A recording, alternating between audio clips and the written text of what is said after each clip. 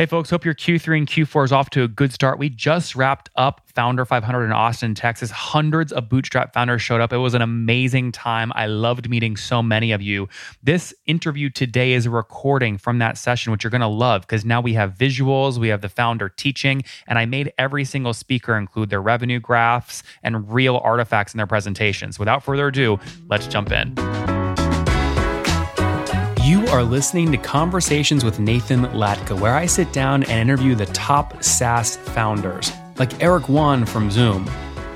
If you'd like to subscribe, go to getlatka.com.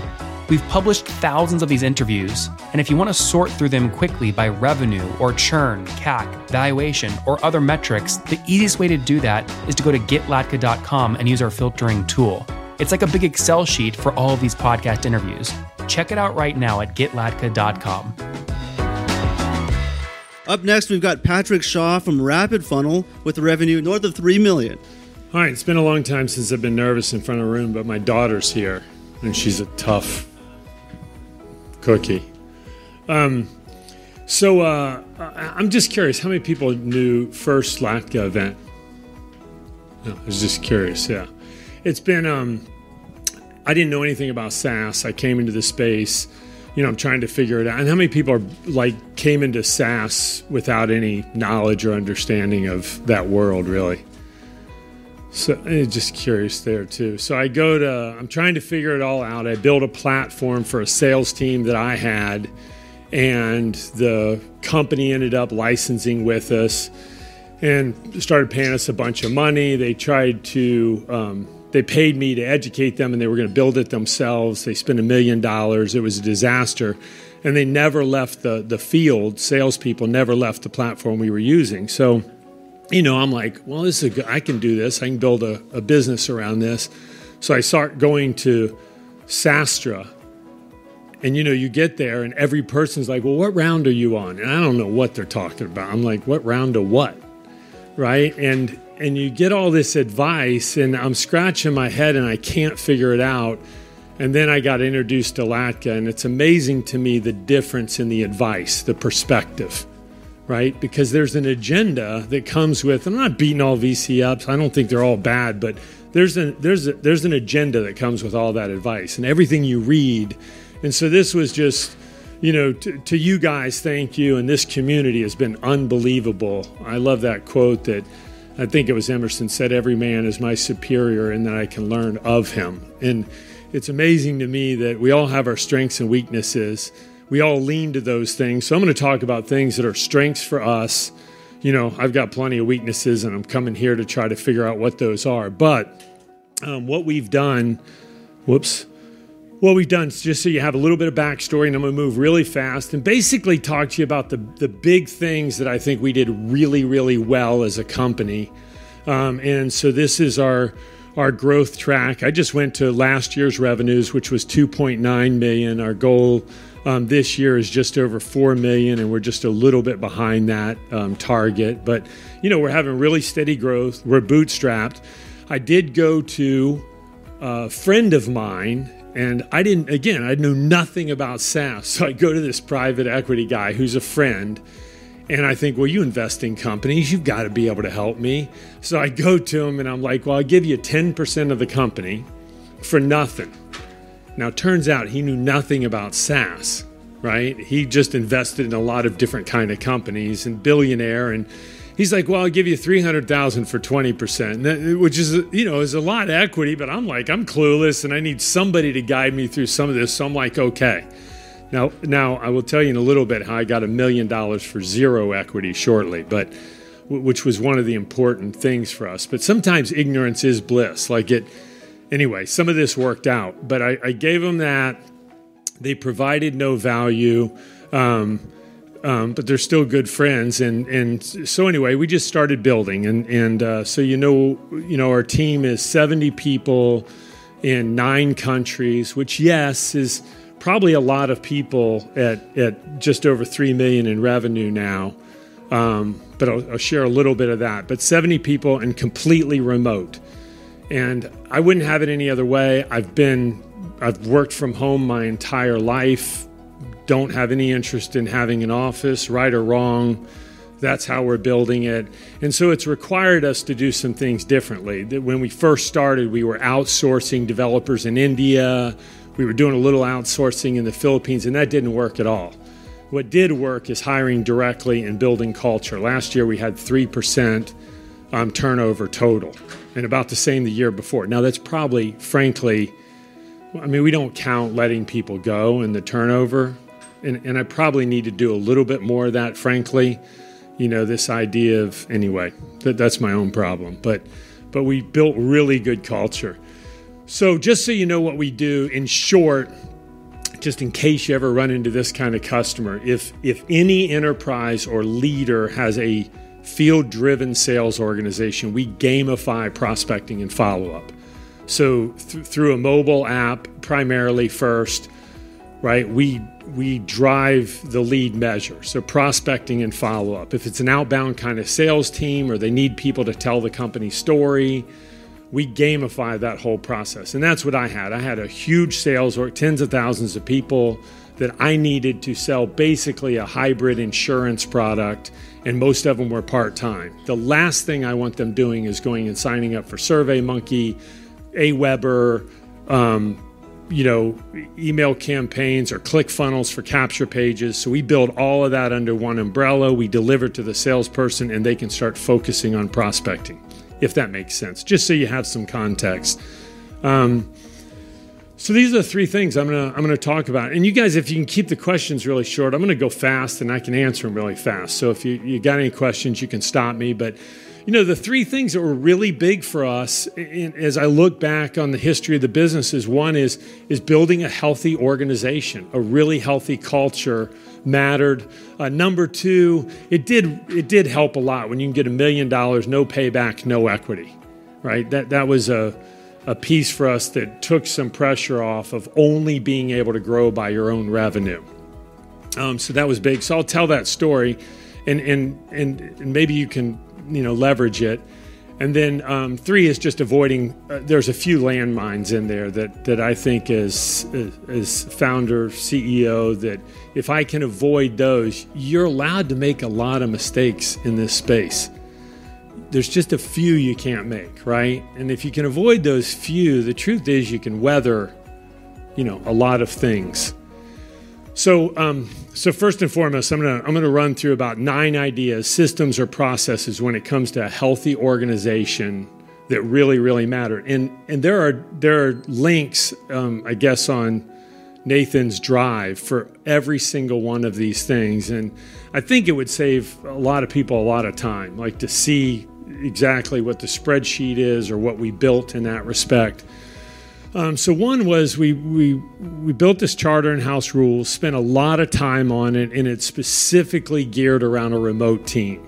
Like what we found to be really important in building a remote team, and be clear. And we use house rules tongue in cheek because our thing is freedom and responsibility.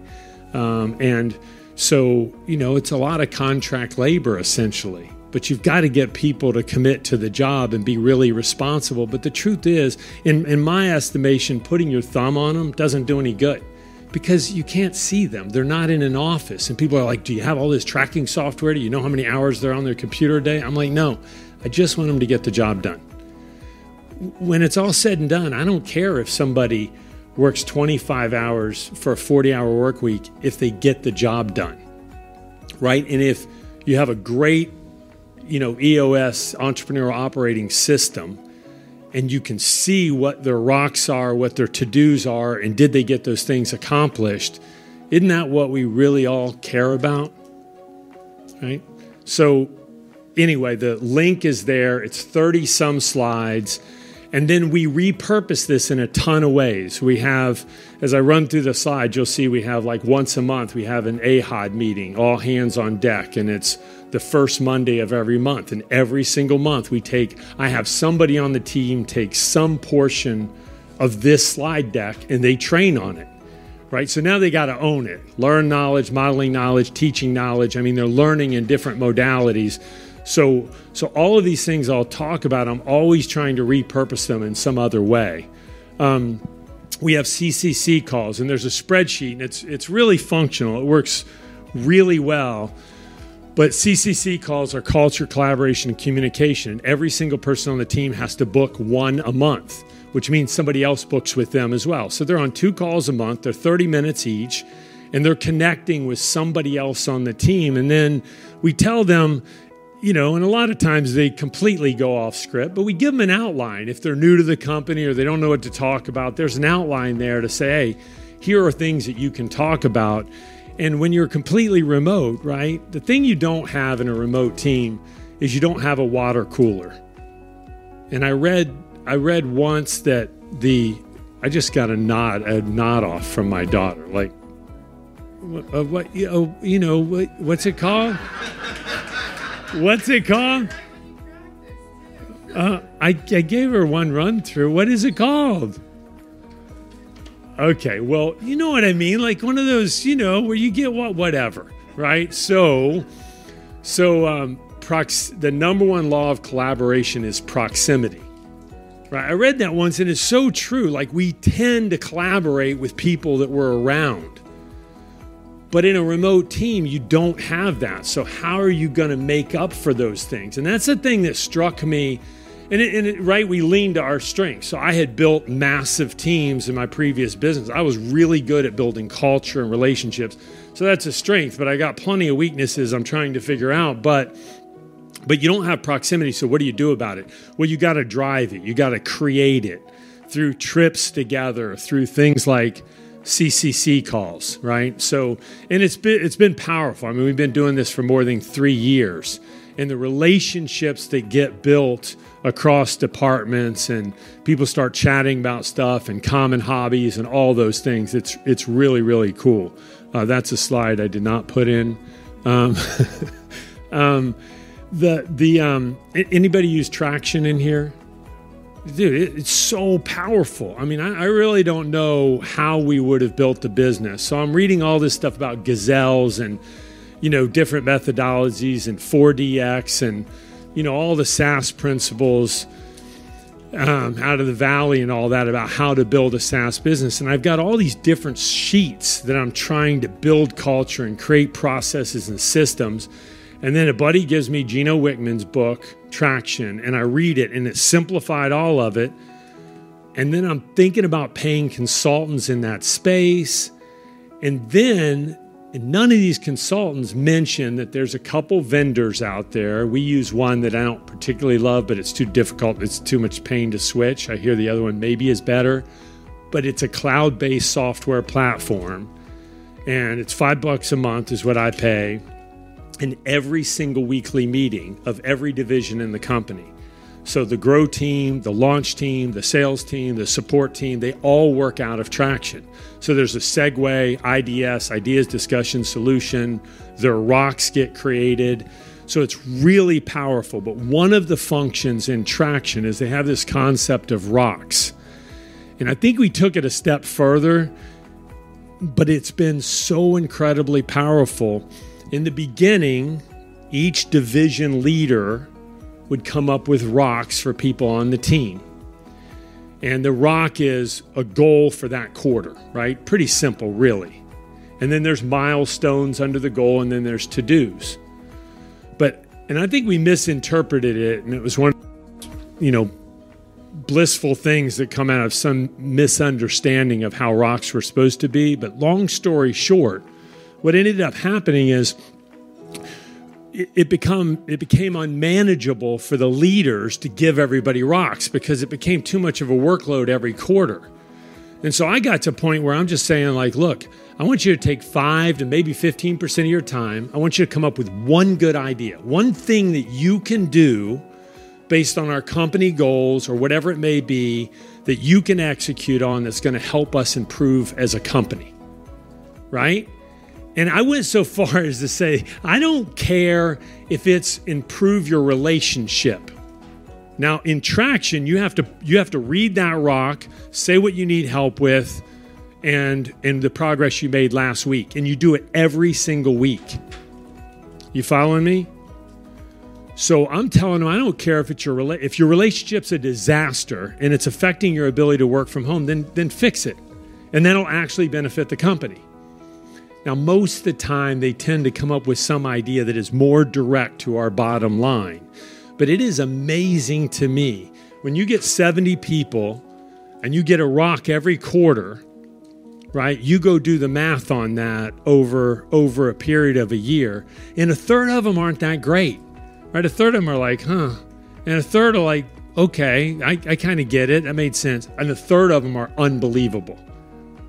Right? You take 70 people times 4, 280, 280 rocks, and you take a third of those. And the other thing it did is it tells us who the superstars are. And I have to remind the executive team all the time, like, don't get fixated on being control freaks over their rock. Part of it is you're figuring out who the superstars are on the team. You're figuring who rises up and takes some ownership and executed on the thing that they committed to. Does that make sense? Any questions on it? It's been really, really powerful though. Again, like generally 10% of people's time, every once in a while somebody comes up with a rock and it's going to take like half of all their time, right? So, and that's okay. There's a lot of flexibility in it, but there's structure too. Rapid shares was really important. And then I've got ideas.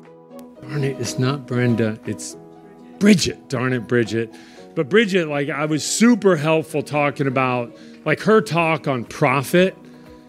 I mean, we've got to focus more on profit. We focus on growth. And so I spend all the money all the time, right? Instead of focusing on profit, but we're going to adjust this a little bit, but we have an intranet, and in the back of the intranet, they can go in and their rapid shares, which are vested and non-vested, the rapid shares are 50% based on the company's growth and 50% based on their commitment to the quarterly rock, not the execution or completing the rock, on writing a proper rock.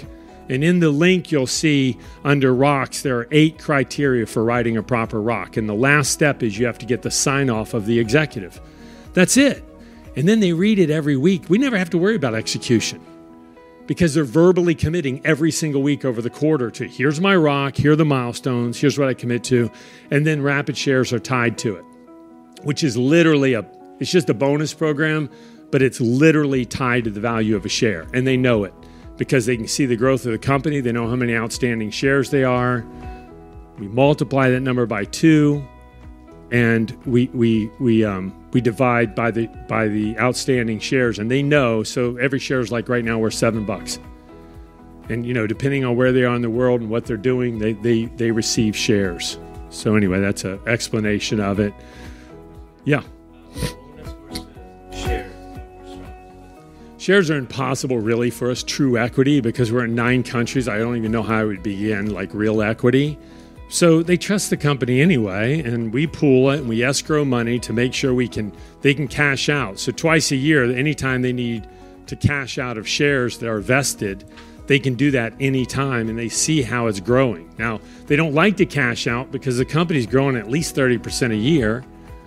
So they look at that and they're like, well, I don't really want to cash out, and I completely trust the company. Again, culture matters, right? So anyway, we have newsletters, which is once a month, the newsletter comes out, birthdays, holidays, birthdays, babies, weddings, all that kind of stuff, rapid start. So lots of recognition built into the monthly newsletter, that kind of thing. Yes.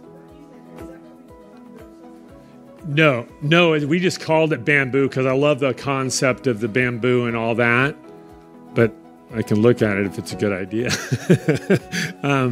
But anyway, so that's big. I won't spend any time here except that we've spent an enormous time creating this yearly review.